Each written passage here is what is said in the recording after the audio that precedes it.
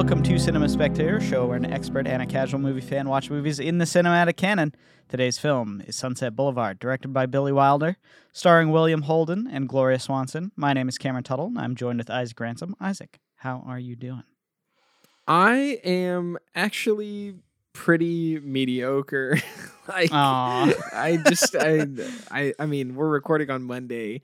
I'm not going to sugarcoat it. Today at work was pretty bad. I was like, I just had like a bad day at work. So it was like one of those days where I was putting my full effort forward, and I even stayed late to like have some conversations and maybe just got to know when to call it quits. But it was kind of like, I don't know. I was just sort of defeated when I got home, and I was like, great, gotta do the show today. So I guess I'm saying forgive me if I'm a little more cynical, but overall, life is actually, it's just one bad day in a group of many good days. So it's not a huge deal. I feel like I'm kind of coming around now that I've had dinner. I think my mood will progressively swing throughout this episode, but that was actually not my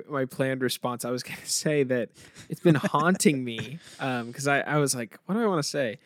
I've been like wanting to quote this movie that we watch, specifically the line about the pictures are too small, but I can't remember like the quote. So I'm always like, I'm like, bigger than, well, hold on. And I just have not, it's like, I've had like this conversation in my head all week, like trying to quote it. And I've never said anything in front of anyone. Actually, yesterday, Cameron, when we got dinner, I was trying to think of how to say the line and I just never said anything.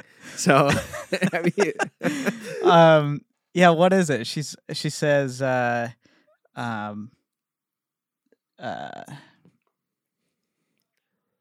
She says, I'm still big. It's the pictures that got small. Hey, that's what she says. Yes, yeah. That's it. Yeah, that is totally it. Yeah. Because he says you're Norma Desmond. You used to be big. And she says, I'm still big. Yeah. A lot of great lines from Norma Desmond in this movie. Very true. Yeah. Very true. Well, I'm I will say we did get dinner last night. We had fun. We had a good time. So sorry to hear that today didn't go so well. But it is Monday. Mondays, they could be rough sometimes. They really can. Yeah, I mean, I feel like I did all the right things. Like I didn't wake up, terribly miserable. I was like, I got the coffee. I'm kind of awake. I'm on the road. Have my podcast. Took some time to breathe before getting started with work, and then like work like halfway is pretty good, but I think I made the mistake of like, I'm not going to take a break. Like I'm just going to keep going. And then like through like at the end of the day, I was like, man, just I'm beat, Yeah. So, and I think probably a couple conversations broke me. That's always how it goes. So, it's all good though. Again, like, you're getting me on the tail end of honestly a pretty good month because I feel like January's been slow in a good way for me, and I know I was saying that to you, Cameron. How about you? Hopefully you had a much better day than I did. So, I mean today has been a lot of not doing too much. I watched the movie. I was kind of hanging out. I had more or less a free day ish. Sometimes I get jobs that end up canceling, and so, I get a free day. But tomorrow I'm, got to commute pretty far, so it is what it is. But I'm prepped for that, and all good to go. Are you one of those like chronic planners when it comes to big trips and stuff? Because I've noticed the older I get, the more I'm like, I'm literally gonna pack everything at the door. So in the morning, like I'm good to go. I know that's like crazy, but like I'll like pack my bag and stuff. And that is actually what I do, what I end up doing, because I know that I'll forget something if I take it out of my bag. But it's more so I have like a kit, you know what I mean? And everything lives in the kit. And so and that's why I end up buying doubles of things sometimes, because I'm like, well, this is my X kit. and if I don't have this kit, then I'm gonna take it out and I'm gonna forget it. So I need, like, I bought the same headphones that I'm wearing right now because I needed one in my kit. Otherwise, I would take it out to do the show, and then I would leave it, and then I'd be out of headphones, and it's just a disaster. You know what I mean? So it's like one of those things where I'm like, I'm not chronically planning. Like, I have a checklist to go through, but I am planned in ahead so that I can not think about it when I leave. I could just grab my bag and then leave. That's that's been like one of my, like, the one way is to like combat just morning anger or frustration for me. 100%. Like, literally going as far as to be like, these are the pants I'm gonna wear. Like, everything's just like pre-planned because I'm much more of a night person. I don't know. I can't think straight in the morning. So, but I still always end up forgetting something. So I don't know. Yeah. That's just the way it goes. But there we go. Life tips for you. I don't know why I went on that tangent. No, I'm glad you had a slow day, Cameron. Have you been watching anything or? No. So not too much since last week. I am going to watch the next episode of The Last of Us right after we finish recording. So, that's going to be my nightcap, as it were. But, yeah, I've really haven't been watching too much. Watched a little bit of The White Lotus, the newest season, but other than that, yeah, we're kind of just chipping away. Me and Kiana are. So, that's it. Cool. Yeah, I haven't watched the new episode yet either, but I've heard that the reception is still very positive. Yeah. So excited to check that out. I may or may not watch that tonight, but I'll have more to report on it.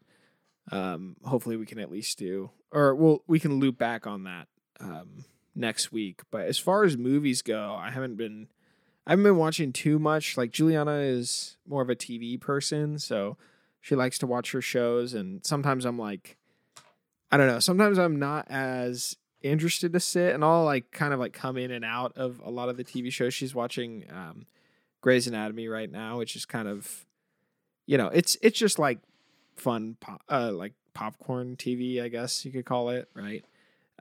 So I've been in and out, like, watching that here and there, but I'm not too engaged with it. Even though Juliana would like you to believe I am. No, I am not.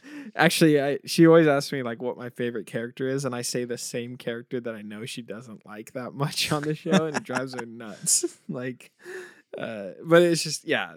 I haven't had a ton of time to watch too much, but I feel like most of my marinating on what I've watched has gone into the movie we're going to discuss, which is a movie we've reviewed.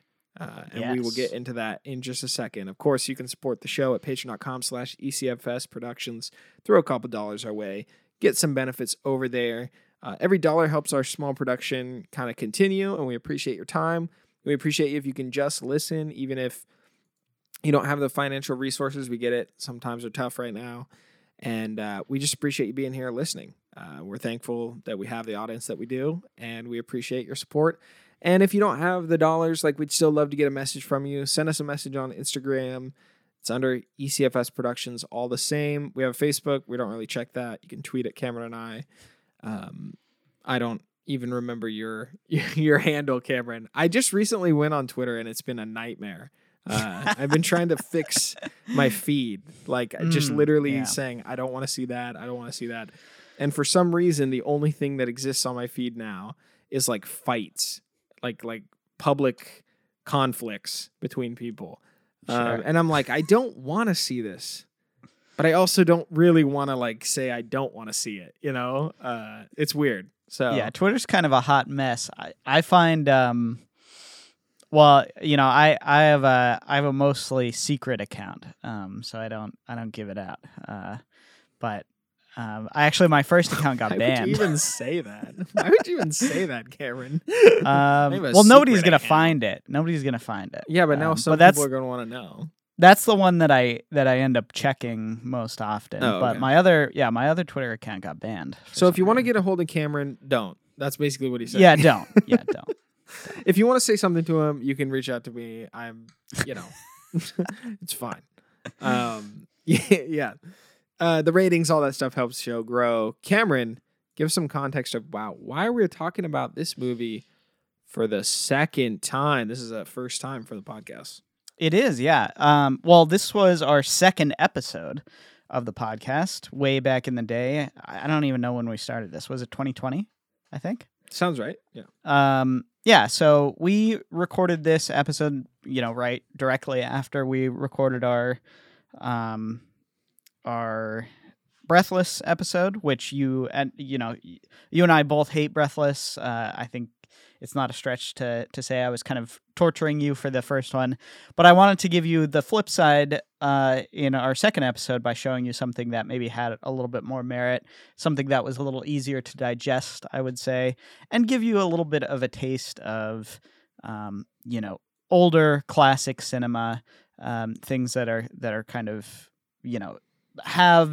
still have some life in them in terms of their cultural relevance. I mean, I think, everybody knows the very famous last lines, and I think there is something still, slightly culturally relevant about the final moments of the movie. But for the most part, I think people of our generation don't really know about this movie that much. It's not like, it hasn't really been grandfathered in like some of the other movies that we've watched on this show. Maybe in the film buff community, but not generally in the wider culture. But I wanted to revisit this movie, and we talked about it a little bit last week. I wanted to revisit this movie because I think it's one that we touched on, we had a good conversation about, and now going through and watching a lot of Wilder movies, having a little bit more experience with black and white movies and with, this older Hollywood style, and of, specifically Wilder as a filmmaker, I think it gives you a little bit more of a context in terms of reevaluating this movie. And if I'm remembering right, it wasn't like you still had some hangups about the fact that it was old, and that it was, a black and white movie. But you did actually like it, I think. I don't think you hated the movie when we originally watched it. I think you were just kind of annoyed because it is an older movie. There are some hurdles that hopefully we've jumped over at this point in the show. So I thought it would be an interesting candidate to revisit, to rewatch, and maybe, think over some of those, those not quite as deep criticisms for maybe more thorough criticisms of the film in general. So that was kind of the idea about this, reevaluation. And I don't know, we talked a little bit about it last night at dinner, but I'm curious to get your take on if you like this movie more, or if you kind of like this movie less as you've thought about it, in the context of watching all those other movies. What's your thought about that? Yeah, no, I think it's really cool to be visiting a movie that I don't have the clearest memory of when reflecting on all the different films we've watched, and to also visit a film that is well known from one of my favorite directors, Wilder, which we've covered, and I became a pretty big fan of his work over the course of doing this entire show. Yeah, I'm trying to fully recollect my emotion watching this film. I think I was a little fired up about black and white movies after Breathless, and I had a bone to pick. Sure. I remember this film being much more like fueled with an emotion that was kind of up and down, like high peaks and low valleys when I was watching it the first time, because I think I was really taken back by some of the more creative maneuvering that the plot rolls you through as a viewer, right? It kind of has this weird slow start, rolls you into a little bit of a horror aspect, but there's like a Addams Family sort of driven like haunt to it, or what's that Halloween Christmas movie? You know what I'm talking about? Nightmare Before Christmas, kind of like energy in the house. There's a lot of meta points that can be made about Hollywood back then, and it still like resonates in today's like Hollywood that you can kind of lean into. And then there are some fantastic like dialogue moments and character scenes and very striking shots and compositions with it. And so I think watching it the first time, I was either overwhelmed or underwhelmed. And I remember kind of having this approach of like, well, it's still a black and white movie. I didn't like it that much for it being such an iconic name. So I feel like the name of this film, Sunset Boulevard, is much more well known than the actual contents of the movie. Yeah. And that was coming from an experience of watching, barely any black and white movies at that time, right? Obviously, revisiting it, I have a much different knowledge of what these movies kind of feel like. And I think I was taken back in how much more linear my emotional feeling about this movie was on the second viewing. And I was more able to take in, I guess, like mechanical decisions that were put around the filmmaking. Not that I'm like an expert filmmaker or anything by watching movies. I don't think that's what I'm trying to get at, but there just seemed to be moments where on the first viewing, I was like, that was kind of weird with the monkey. And on this viewing, I was like, I can't believe how much I missed with kind of the cinematography and the way that the setting really like brings to life a story, and how much detail is put into all the surrounding elements of this film. And so, yeah, I what's weird is that back then I probably would have said I knew a lot more about cinematography than I knew. And then watching it now, I'm like, I miss so much of what is actually like masterfully put together here.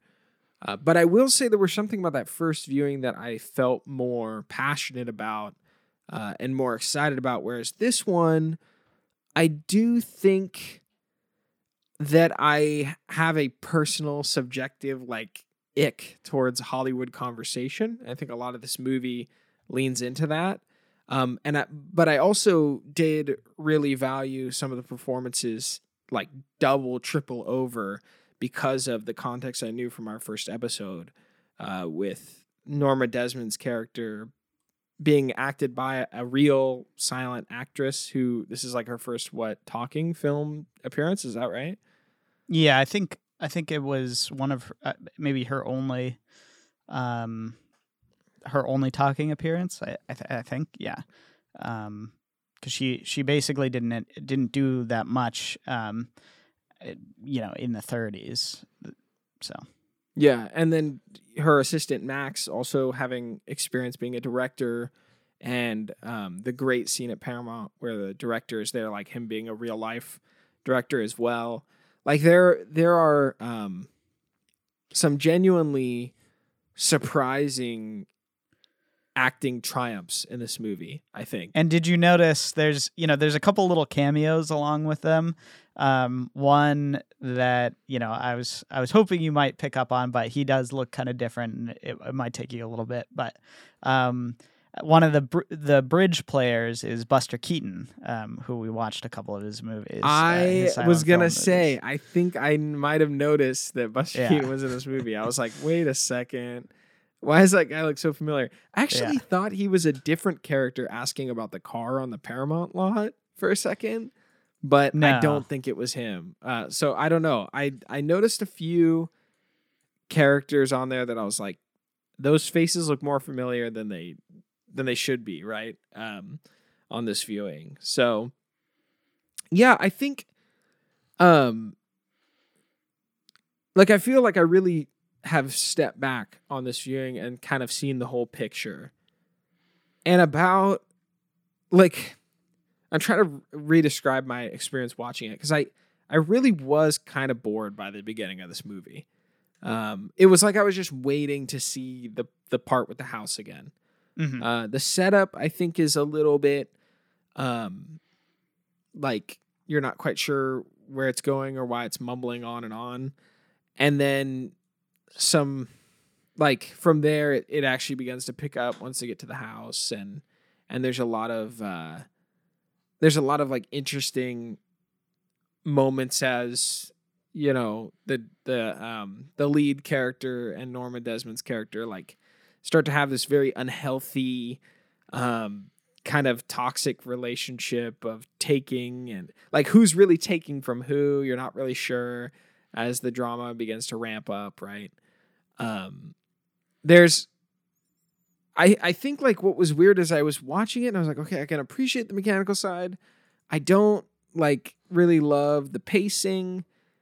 And then the movie really just begins to like remind you why it is an iconic, important film.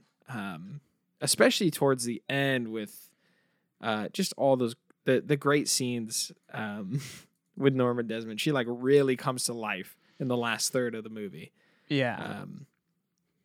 And the last thing that I wanted to also shout out with kind of the context of watching more black and white films is that Wilder has an impressive way to modernize dialogue despite it being so old. I think that is abundantly clear in this film, that even though they still talk like a black and white movie, it's like a step more approachable, which I think is extremely difficult to do in your time. To have a movie speak and sound somewhat like relatable to its audience, what would it be, like 60 years later? 70 years at the 73 years, yeah. Yeah, it's I feel like not only is that impossible for most people, but it is impossible to do, and I think Wilder got very close with his approach. I think some of his other movies are a lot better at it. I noticed that there's some dialogue in this movie that doesn't age as well, and whenever they would lean into some of those old vocabulary words like jalopy or something like that, like you kind of like, oh, like that kind of took me out for a second. Whereas some of the other Wilder movies that I've watched, like, I mean, in my opinion, we talk about The Apartment a lot. The Apartment to me is like, I don't know how it stands the test of time. I'm not sure if it's the story that makes you forget what you're hearing, or the way that the writing is modernized. But I actually think Witness for the Prosecution has dialogue that somehow translates because it's in the court of law. For some reason it's more proper because dialogue was written differently back then, that it kind of just makes sense in your brain when you're watching it. But I was still impressed with how this movie handled its dialogue. It feels so forward thinking with a lot of the things that it does, and even stylistically, I think it's extremely forward thinking. Like I mentioned, sort of the Haunted Mansion vibe that some people really like, that gothic high shadow, like light cutting through sections, and there's like all this stone work, like Greek, like pantheon looking stuff mixed in with like caged, Catholic church stuff going on. I don't know. And all the pictures and kind of the candles around, and very, very odd. I think one of the things that makes it kind of unique and approachable in terms of the decor and the set and how it's laid out in this like gothic way is that I think it was trying to go for a very old and cathedral-like style in its day. And so now, 70 years later, it still looks old, still looks cathedral-like, and maybe even more so because it's, taking an old style from, the point of view of the 50s, and sort of exaggerating that a little bit. And now we get even sort of more of that feeling. Like this house is basically impossible in LA at this point. You know what I mean? Like, this would be, if you walked into this house, you would think you're on the Disneyland lot. You'd think you walked into the Haunted Mansion, and that really is kind of what it has this feel of. And so I think that that is so effective. And also I think just the general creepiness of some of the some of the finer details, like the fact that she has all of the doorknobs taken off the doors, is Yeah. just really a really creepy moment, a really creepy realization for the main character and for you. And there's a couple of other things that are very strange, and make you feel this sort of uncanny feeling of things being not so right. Stepping into a world that is kind of locked away, ghostly, and deep in the past and kind of forgotten about. Which I think is really what it's trying to evoke, is this sense of forgottenness, and maybe Norma as sort of the ghost of the past, being dug up in a sense, and retread on from the point of view of the characters, and also for us. So I think an old movie about how things age poorly is kind of an interesting angle, right? It's one of those things that gives this movie a lot of layers and a lot of depth. And I think a lot of staying power is that it's commenting in some sense on its own legacy, on Wilder's legacy, on what Hollywood does to people who have kind of been left behind and forgotten. And by throwing in real people who have been affected by this system of kind of discarding the past and moving forward, it's another one of those reminders of this being, not just kind of inside baseball on Hollywood, but also being a little bit more relevant to the lives of the people who are kind of making this film, I guess. And I think that's one thing I want to talk to you about now that you have some perspective and you kind of have some knowledge about Wilder as an artist and as a filmmaker. I'm not sure if you remember our talks about him as a Norma Desmond type character, in that he was someone who made a huge impact on Hollywood and made some of the all-time great movies in his day, and eventually he was kind of shafted by the system, and he was basically called, he like Hollywood left him behind in the same way that they left Norma Desmond behind. And I just think this is a really interesting I don't know if it's like life imitating art in some ways, or if it's sort of this poetic irony, or maybe even just a self-fulfilling prophecy on Wilder's part. But I don't know. Do you have any kind of thoughts on that? Because that was what I was mainly reflecting on in this revisiting, because we did talk about that a lot in terms of his own career, and how I personally think it's like a tragic story in his own mind, and the fact that he kind of remakes this movie in the waning ages of his older experience. He kind of goes back to this idea, and he's, instead of commenting on the problem, he's more so the butt of the joke in the second version, which is called Fedora, by the way, if anybody wants to see it. It's not very good, but I don't know. Yeah, do you have any thoughts about that, I guess? Yeah, I didn't really see this movie as a direct reflection on Wilder's own personal career. Something about it feels a little bit more like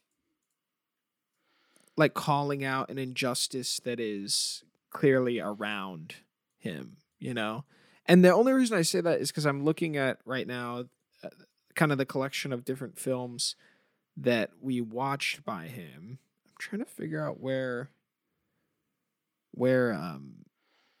The Apartment is, because I don't know what 1960. 1960. Yeah. Oh, that cover is the worst cover I've ever seen for a movie, I think. that is like so inaccurate to what the movie is. But so this movie came out in 1950. We watched Ace in the Hole, which is 1951, which is kind of, I don't know. I think there's a part of it that kind of continues the conversation from this film, and that about show business or profiting off somebody's demise, right? Witness for the prosecution is 57. Some Like It Hot is 59. The Apartment is 1960.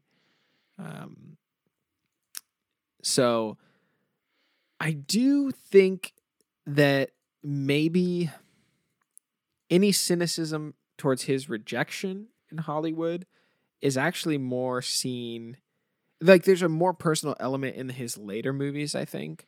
Absolutely. Well, I'm not trying to suggest that this is like he's reflecting on his own experience. I'm saying that he kind of makes this movie his life in the end. I see what you mean. I mean, I think the heart that rings strong in this film is actually the surprising sympathy that you have for Norma Desmond, but also sort of the arm's length care that you end up developing for her, because she's tragically like chewed and spit out, but also extremely unrelatable with her wealth and her success. And she's so egotistical that you don't really like want to associate yourself with her. And I think that's why the greatest film in this, or the greatest moment in this film is the scene with DeMille on the Paramount lot. Because I think it sums up, to me, it's better than the ending of the movie. I think it's like the small murmurs of someone's success and how quickly that goes, as soon as the spotlight is removed. Like that entire scene is like layered with so much drama and like heartbreak, I think. And what makes it even worse is that like Norma Desmond's character is completely unaware of how she has been like chewed out or like just like spit out by this machine, right? And the reason she's unaware is because she's so obsessed with herself, right? Yeah. And I think what I really appreciated about Wilder's portrayal of her character is how complex it is and how unrelenting it is to her negative sides of her character, but how clearly apparent he's shown the studio to be, right? Or the system. And I think what makes it even more confusing looking at it is that this is a Paramount picture. And it's like I'm just kind of confused like where or how they're landing on certain elements in this movie because of that. But it didn't go so well after. So this movie was a success. It was a very successful movie. It won, a handful of awards, and it was pretty. I think it won Best Screenplay at the time, and so got nominated for Oscars and whatnot. And it was a box office hit, but I think Paramount saw it as kind of a big slap in the face, and they actually didn't think that it was going to do very well, so they put it out anyways, kind of actually thinking that it would tank Wilder, but the fact that it didn't really was another big slap in the face, and he never worked with Paramount. From what I remember, he had a deal with Paramount that was, a multi-picture deal. And so his next two movies had to be made with Paramount. But basically they were like, after that, you're finished, essentially. Because it was seen as this kind of, as this kind of like biting the hand that feeds, because it is such a criticism of Hollywood and of the studio system, and is kind of very critical of how they treat older stars and how they kind of turn their back on them, but in some ways I'm a little bit. It's kind of interesting because I see this almost from both sides. I think you're right that it is very sympathetic to Norma, but I think it's also really sympathetic to DeMille. Maybe not so the studio execs, but they're not really given. They're more set up as roadblocks and not so much as characters. But I think the kind of interesting part is how DeMille, yeah, he is kind of backstabbing Norma in a way, but he also describes her as like such a talented, such a brilliant person, but only if she didn't have so much fame and such an ego, she'd be great to work with again. It's just this as a roadblock. And I think they do I think the one thing that Wilder does, that is maybe not a slap in the face, but is kind of dissing Hollywood in some ways, is I think he centers the fact that Norma isn't as beautiful as she once was as kind of the main reason why people don't look at her anymore. That's what she thinks about herself. And I think he kind of implies that that's what the studio thinks as well. Nobody's going to want to watch an old lady on screen again. It just doesn't work. And no matter how iconic your face once was, it's no longer that. But I think in some ways, he kind of tries to skirt around it with that line of her being difficult to work with, and kind of her own, huge narcissism as being the problem, which I think it probably, that's probably accurate too, in that a lot of these stars who, ended up being, he said that she was a star from 17. She was basically plucked out of obscurity, thrown onto the big screen, given all this fame, and then forgotten about in the matter of, a decade or 2 decades or whatever. And that did happen in the studio system. And that did happen a lot, where stars were kind of given a ton of fame and given a ton of praise and attention, and then were moved on, based on the fact that they aged out of the role, or even just the fact that they couldn't do what the studio was needing at the time, which was that transition between silent films to talkies. So I think the portrayal of Hollywood is complex, even if he is taking shots at them. I think it's not just the fact that they're shallow. I think there is like some more nuance into that conversation, because you have to remember that he is a part of Hollywood at this time, and it isn't really until after this that he starts to become wholly disillusioned with Hollywood. And I think this movie is sort of one of those eye-opening moments for him of being, cast out after biting the hand that feeds, essentially. So, yeah, I think what makes this movie's conversation around Hollywood special is that it feels grounded, it feels real, and it straddles this complexity that I think I haven't seen in most movies that are about Hollywood. I don't like movies that are about Hollywood. That's probably one of the knocks against this film in my head, right? I just it feels so like egotistical and obnoxious to me. And I think the coolest thing about this movie is that it doesn't just say that Hollywood is evil, right? It shows the damage that it did to an individual to inflict maybe some opinions or thoughts on the viewer's part.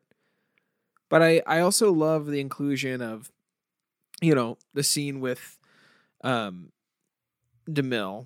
which I think is excellently acted, and it shows kind of the excitement of the Hollywood set.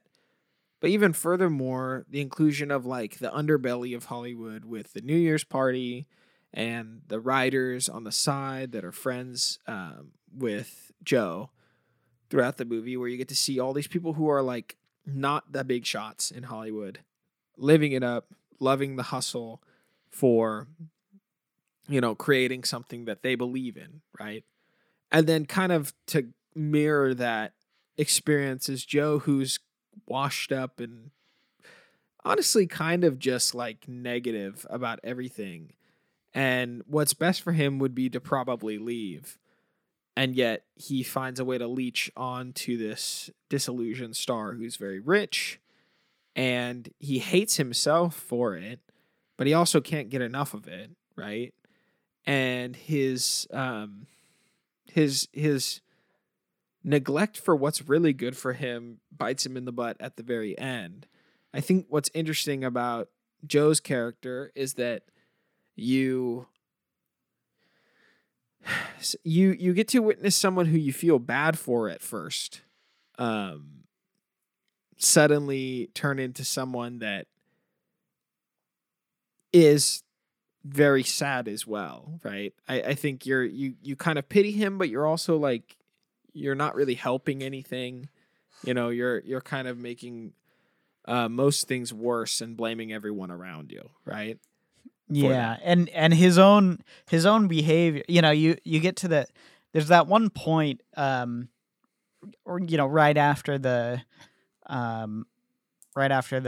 New Year's Eve scene. He leaves and he's just like, I got to get out of there, and then she ends up, very manipulatively attempting suicide and roping him back in. But there's that sense of like, oh no, like why. Like he put himself in the position of being, roped in by her in some ways. And then, after that point is basically fully in and fully committed to the codependency of this situation, where he doesn't want her to kill herself because she feels, he feels bad or is, motivated in some way. And she is, ultimately manipulating him into staying. And so you kind of get the sense of like, like you should have just left. There's no, like, this is, like that was your time to bail, basically. And he doesn't. And so even if you feel in somewhat sympathy for him as a character, you always have this nagging feeling of like, he did put himself into this position and he was trying to take advantage of her in the beginning too. So. Right. I think it's amazing how they could capture so much of like the excitement of Hollywood in a positive light mixed with the rejects of Hollywood that are extremely unsavory characters, very selfish, self-driven people. And then I think what's also kind of weird is that like the people that aren't like that are in the system that are older,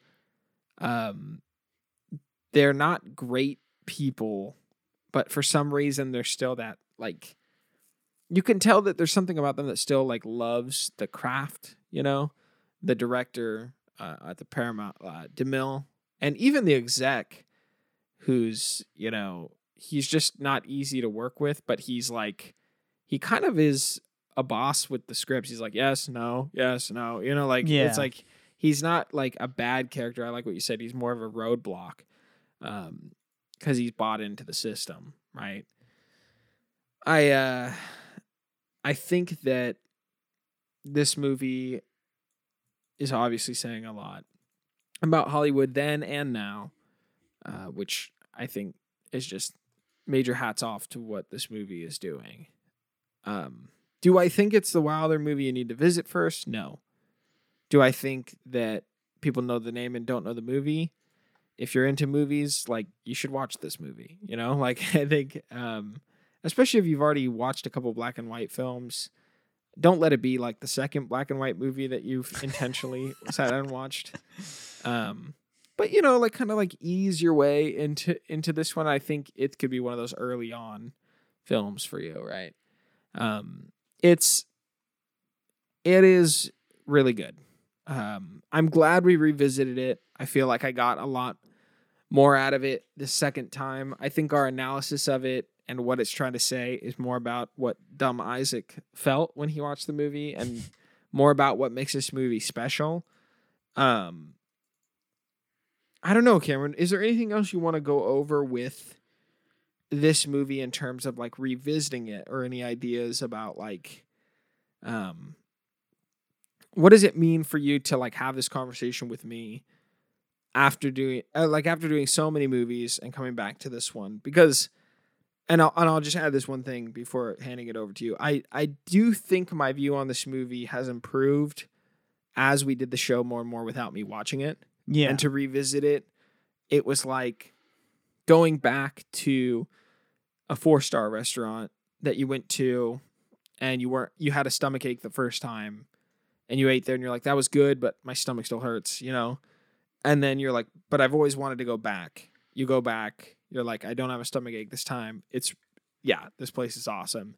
I don't want to come here like often. Maybe it was like an hour drive, but it was good to be back there, That's kind of where I'm sitting at it now, but is there anything else you want to like kind of bounce off as like a retrospective on this?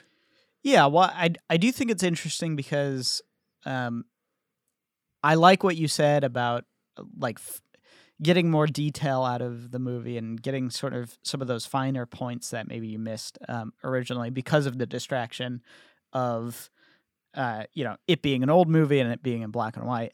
And I guess my only thing that I will add to this conversation in terms of you watching a movie like this is, personally, I think it can be really valuable watching a movie not just once or twice or 3 times, but I think there is a value of re-evaluating and re-enjoying a movie that you've seen before.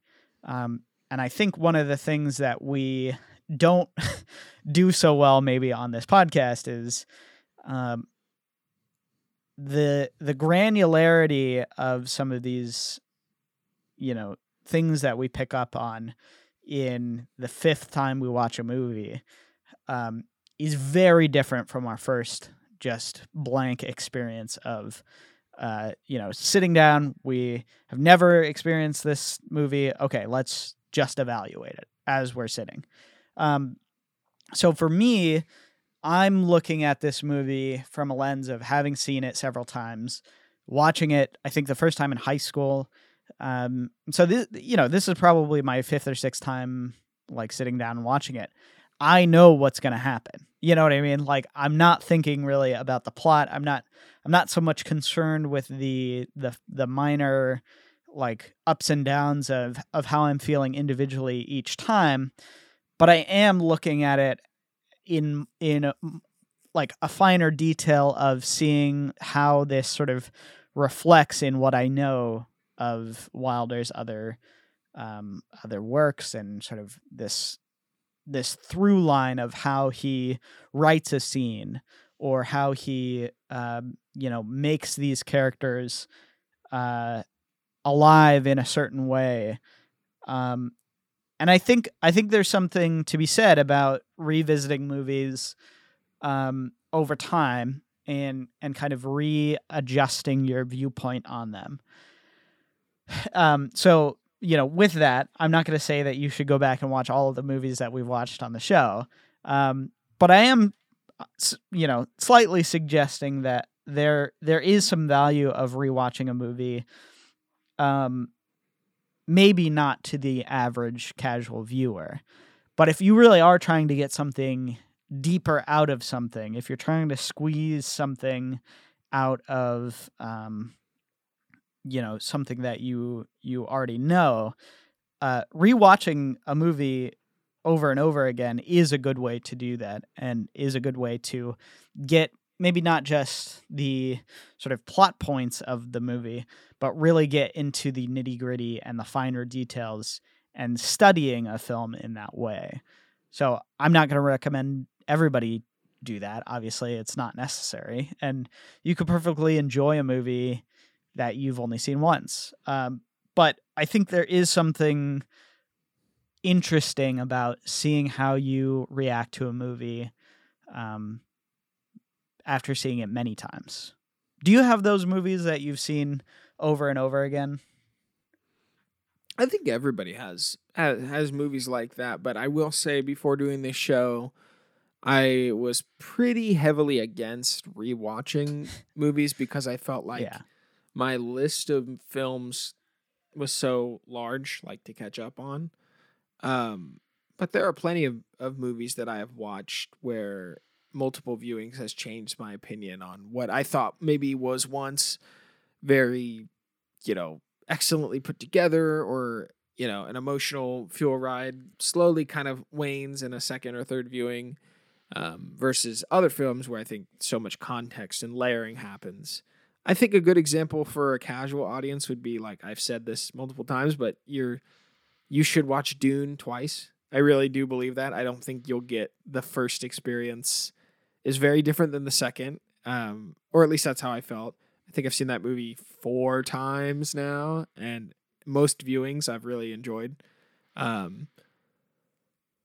think the only fear with doing the second viewing is like sometimes there's this emotional experience that can't be topped. I used to, before doing this show, really regard the movie Drive as like one of my favorites. Every watching of that movie like has me appreciating aspects of the film that I hadn't noticed before, but I think actually over time the emotional kind of side of that movie has begun to like really go away. I don't think there's like the same nostalgia or kind of like, I don't know, like there's like a factor in that movie the first time I watched it that made me want to cry, and I don't feel that at all when I watch the movie now, right? And I just, so I don't know, like I think this is a complex topic. There are also other movies where I don't think you need to sit and torture yourself for multiple viewings. You'll be scarred enough. But I think a movie like this really is like one of those films where it's like, yes, like you could totally go back and get more. It's like one of those movies that you could totally sit and feel like kind of neutral on and revisit it and find a lot more with it. I think it's hard to gauge. Maybe if there's kind of conversation around the film or podcast, I think that's what like kind of like outside media reviews can like drive you to revisit something. That happens to me all the time when I'm like trying to really chew on something, or it was like, what did I miss there? Like I want to listen to something about that, you know? Well, I will say, just to pause you for a second, I will say that is an interesting point in that a lot of films you don't feel the same emotion over and over and over again, because some things hit you less over time.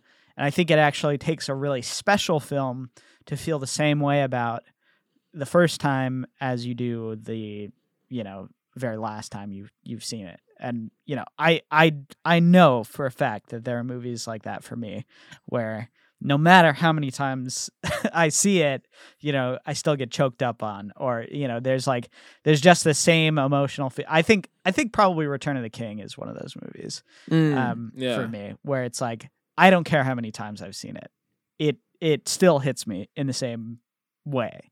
I think Her is probably one of those movies. Eternal Sunshine, which we talked about last time. Yep. So there are these movies where no matter how many times you watch them, the emotion is so baked into the experience that you feel it every time.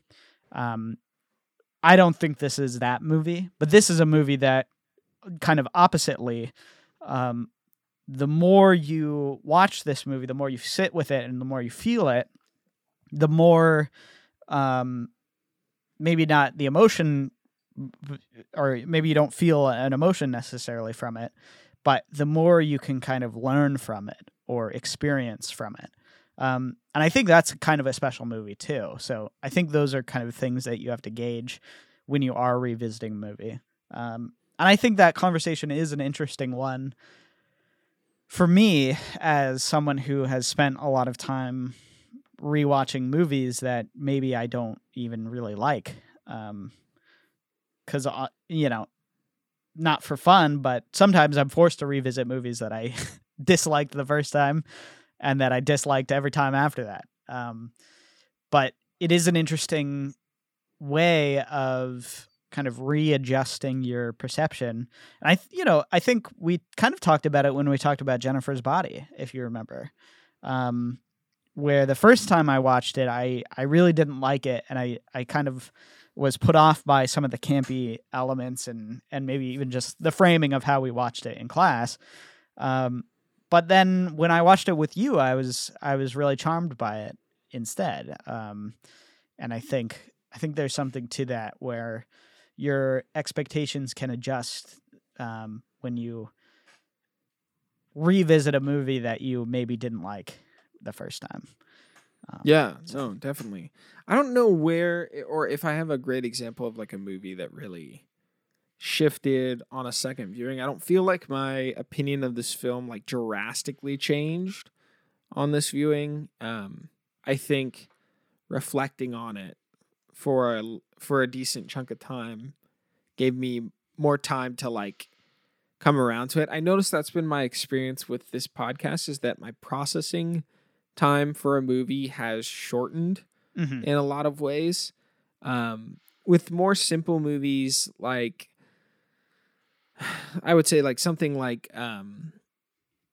if I went to go see a Star Wars movie, right?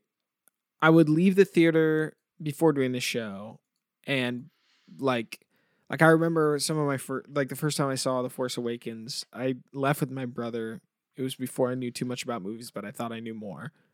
And I was like, that was so much to take in emotionally. Like, I just need to go to bed and wake up in the morning and think like what it is. Now, like when I leave like kind of a more simple, like fun movie like that, I'll walk out and be like, yep, like how I feel is how I feel. Like I'm able to like kind of process that quicker. Whereas a more complex movie, something like Playtime, that's a film that took me some time to like come to terms with. And even though like fresh off the heels of it, I wasn't as in love with it. I think reflecting on it, our own conversation about it, then doing like having a little bit of that, like that worm in the brain where I'm like, I'm going to read a little bit about this movie, you know, like, and start like kind of digging into it. Like there is something changed about the way that I process films now. The reviewing thing is, it's difficult because I know there's so much to watch out there. There's so much to see, but I have to say, like, we've watched a lot of great movies on this podcast, and some of them you should watch more than once. As a matter of fact, you should sacrifice watching new things to watch them again. Sure. I would go far out of my way to rewatch some of these movies than go be disappointed by another film in the theaters, right? Yeah. Well, I want to kind of, I guess, conclude our conversation on Sunset Boulevard with talking about a film, or I guess maybe transitioning into something that we will hopefully get to view this upcoming month. We are planning to do maybe like a little bit of a retrospective on 2022, look at some movies, and hopefully we'll talk about what the list is going to be. But there's one movie that really comes to mind that I think is so evocative of Sunset Boulevard in a way that I hadn't thought of when I first watched the movie, but now is just like dripping with the same sort of symbolism and life and kind of criticism and hatred, but love of Hollywood at the same time. And that's Babylon, which I talked about a little bit. And I'm really curious. I don't know, I'll have to work up to convincing you to watch this movie probably, but I'm really curious about what you would think about this movie, especially in context of you hating movies about Hollywood. And in some ways, I also am kind of tired of that conversation, but in some ways, there is some, I don't know. There's some value in that, and also both of us being fans of Damien Chazelle, and kind of having that. Who is that? You don't like Damien Chazelle? I couldn't even tell you like Whiplash. What movie you watched. Oh yeah. I do like Whiplash. Nice and cynical. Yeah. So I'm interested in seeing your take on Babylon, because I think the parallels are like so they're there. Also, interestingly, this is a Paramount movie as well. Babylon is, and it takes place on the lot, and there's a lot of those same elements or similar Paramount's elements. emo. Yeah, they've got a lot of self-hatred, apparently. I don't know. All their employees are getting greenlit films from HR. Yeah. The execs are like, why? No, I gotta be honest. The second I saw the Babylon like trailers, I was like, count me out. I That know. looks like absolute something I would hate to watch. I think it is. I think it might be something that you will hate, which is why I'm interested in having you watch it. But yeah, I don't know. Like it looked like a lot less fun version of Once Upon a Time in Hollywood, and like the marketing is kind of like thrown in that like Great Gatsby / Once Upon a Time. Like, wow, like look at this.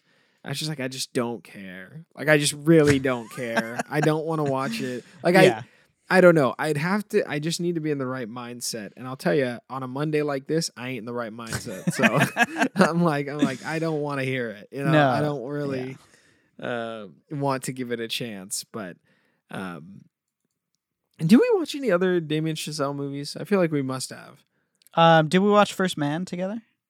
Yeah. I did like First Man a lot. Yeah, First Man's great. And then did you end up watching La La Land? Did you ever see that? Yes. Yeah, La La Land is one of those movies that I start and I never finish. I just I'm so uninterested in it. That movie and the one with like Steve Carell, like Love is complicated, Love Sucks or something, Eat Pray Love, whatever the heck it is. I don't know. I don't remember. I don't know what movie that those is, two but get blended together very quickly in my mind. I don't know why. What is that?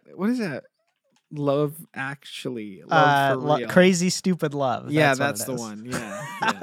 I don't understand, but whatever. That's so funny. Well, yeah, I mean, interestingly, Babylon flopped so hard, and is never going to make the money that that was in the budget. But I don't know. I'm interested. I'm curious to see what you have to think about it. We don't have to do it this month, obviously, but because it is a 3-hour movie. Yeah.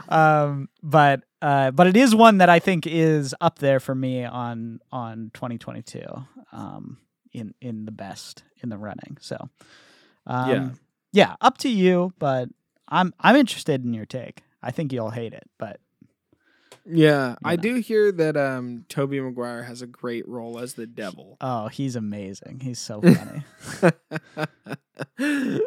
I mean, anything for Toby, like I gotta say, I love that guy. Everyone's, I'll just say this: everyone's character is insane and hilarious. And there's the thing about the movie that as much as it's 3 hours and it's excessive and there's a lot of over the topness with the movie, it is absolutely shockingly fun. And just energetic. The filmmaking is, it's like a train ride that goes one way. It's really it's insanely fast paced and fun. So I don't think it's a boring movie at all. Your review is exact. Like if I had an AI write the review for Babylon, that's exactly what I thought it would say. Like just what an exciting and thrilling, ride through a wild, okay, yeah. Well, what do you expect? You see the trailer. There's parties in the old the good old days, the good old day parties. I'm just like, okay. Yeah, sorry. I'm I'm just so uninterested in it. I'm not sure why. But shout out to my guy Toby. That's my Spider-Man. Although I will say he is great in Great Gatsby. I do think he's excellent in that movie.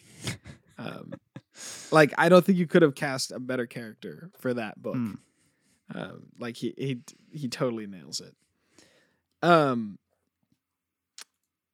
Okay, well, yeah, I'm interested to dive into 2022. I don't think I have a lot of movies that I've seen. I know a lot of people have talked about Everything All at Once, Everywhere, all over the place. I don't know very much about that. I think there's a couple of horror movies that you wanted me to watch. Barbarian is the one I'm thinking of. Yeah. But I think were there other A24 movies that came out that were like, I thought there was one more that was I'm not sure, but I mean, I think the other ones, to be honest, I have not really watched a ton of 2022 movies, so I'm going to need to watch a couple more. But Tar I really loved, The Fabelmans I really loved. So, there's a handful. It's been a long year actually, and kind of a good year for films. So, I don't know. We'll have to go over what we think is the most appropriate, and we'll probably talk about it with Juzo a little bit because he's seen a lot more movies than both of us. I'm telling you, we got to put Puss in Boots on that list. Yeah, is that technically 2022? Yeah, totally. Okay. All right. I gotta see a good animated movie. So I hear Del Toro's animated movie? Pinocchio is really good too. That's what I heard. But yeah, that sounds like something I want to watch. Tell me. Who would think that they wanted to make a movie? Like, why? I don't know. I hear it's great. So it sounds so stupid. Why? Just grumpy. I'm like, where are the good where are the great ideas? Everything's content. Where are the great ideas, Cameron? I want to see it. I want to see something that's not based on a pre-existing IP. I want to watch a new adventure movie. Like, why aren't there where's Well, did you see The Northman? Yeah, I did. And that was not very adventurous at all. It was very drab. Is how I'd put it. Did you see Men? Okay. No. Yeah, I didn't think so. I don't even know. I've never even heard of that. So, what am I supposed to say? Yes. Or well, no, okay, or... but I'm just saying. There's some that you didn't see. Some that are not based on previous. You saw Nope. You like Nope. I love Nope. And finally, something exciting. I just, I'm shocked. We have so many great ideas out there, and nobody's making anything that. Nah, I disagree. I'm just gonna give you a great idea. Just find something in a history book, and either write an alternate history or just put it in some sci-fi location and just recreate it. And then you got a great movie right there. How's that not based on a previous idea? I'm just saying, okay, let's say you take, the assassination that started World War I. Okay, Mm-hmm. You take a situation like that, you either do something about people who are time traveling, trying to affect the outcome of all of history or something like that, or just just come up with an idea. Like it can't be that hard. They're doing so many drugs in LA. They have to have something, right? I'm just saying the fact that movies that are based on or that aren't IP, that aren't like part of the Marvel MCU or whatever, they bomb. So what is that telling? That means the audiences don't want to watch that. So I think you're right. I can tell you something. Did Nope bomb? No. It's because it actually looked exciting. It did All okay. right. It did okay. I mean, it did pretty good. I feel like we can do some. You know why we don't have more movies like that? Because it's hard and it's risky. Sure. Yeah. But like, man, you know what? It's time for me to direct a movie, Cameron. That's All right, what I do think, it. Self-funded. No funding, no experience. Let me have a crack at it. Hey, people have done that before. Yeah, they seem to be giving out movies to anyone with a bad idea. Why not just take a chance on somebody that has a decent idea? That's all I'm saying. You're like this guy in in the movie we just watched. Literally, is the time traveling stopping of an assassination not one of the most interesting pitches you've heard? You got to tie it together. I came up with that in like 2 seconds. That was. I think it'd be better if you did like a Dune style. You got the three empires, and then a rebel planet. They assassinate one of the princes, and it starts this crazy meltdown war of all the different planets, and everybody goes crazy. The colonies are taking over other colonies. Why don't you just do that? Write World War I into a space opera. Even better. That's too expensive and too much CGI. Write the story of World War I in a neighborhood with kids and water guns. All right, there you go. Okay, that would be a great plot. All right, but someone's got a real gun. No, it went too far that summer afternoon when Jimmy broke into his dad's safe. I mean, come on, like that would be crazy. That would be a crazy idea, right? There we go. That's just free content for you guys. Free. And I don't know if we'll ever make a movie. Cameron, if we ever made a movie together, that would probably be a legendary movie that would just absolutely shatter our friendship. We never talk to each other ever again. You think so? And then you'd probably make 12 more movies reflecting on how Hollywood killed your friendship with a co-host. I don't think so. I don't understand why that would be the case. I don't know. We've shot a short film together. Did we? At your house, yeah. I don't even remember. What did we shoot? No, it was at JD's house. That's right. Yeah. I still don't remember what we would shoot. I don't know. It was like something. I think JD did it. I just held the camera. It was kind of, we made you dress in your underwear. It was like one of those movies. I don't remember this at all.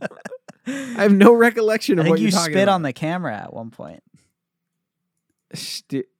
I still have no recollection of this. Okay. Wow. It's a very what I just said was very suggestive, but I just want everybody to know. Was it something that he filmed and like showed in front of the school?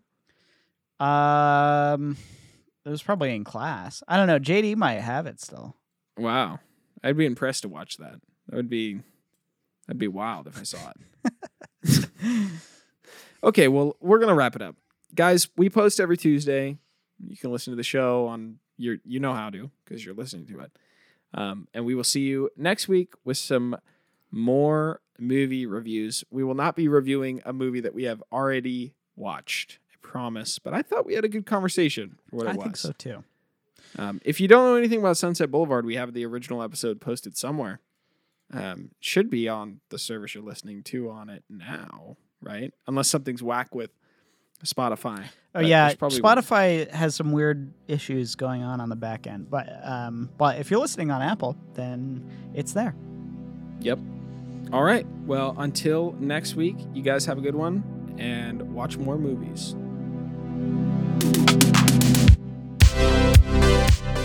Cinema Spectator is an ECFS Productions podcast that is fully funded on Patreon.com.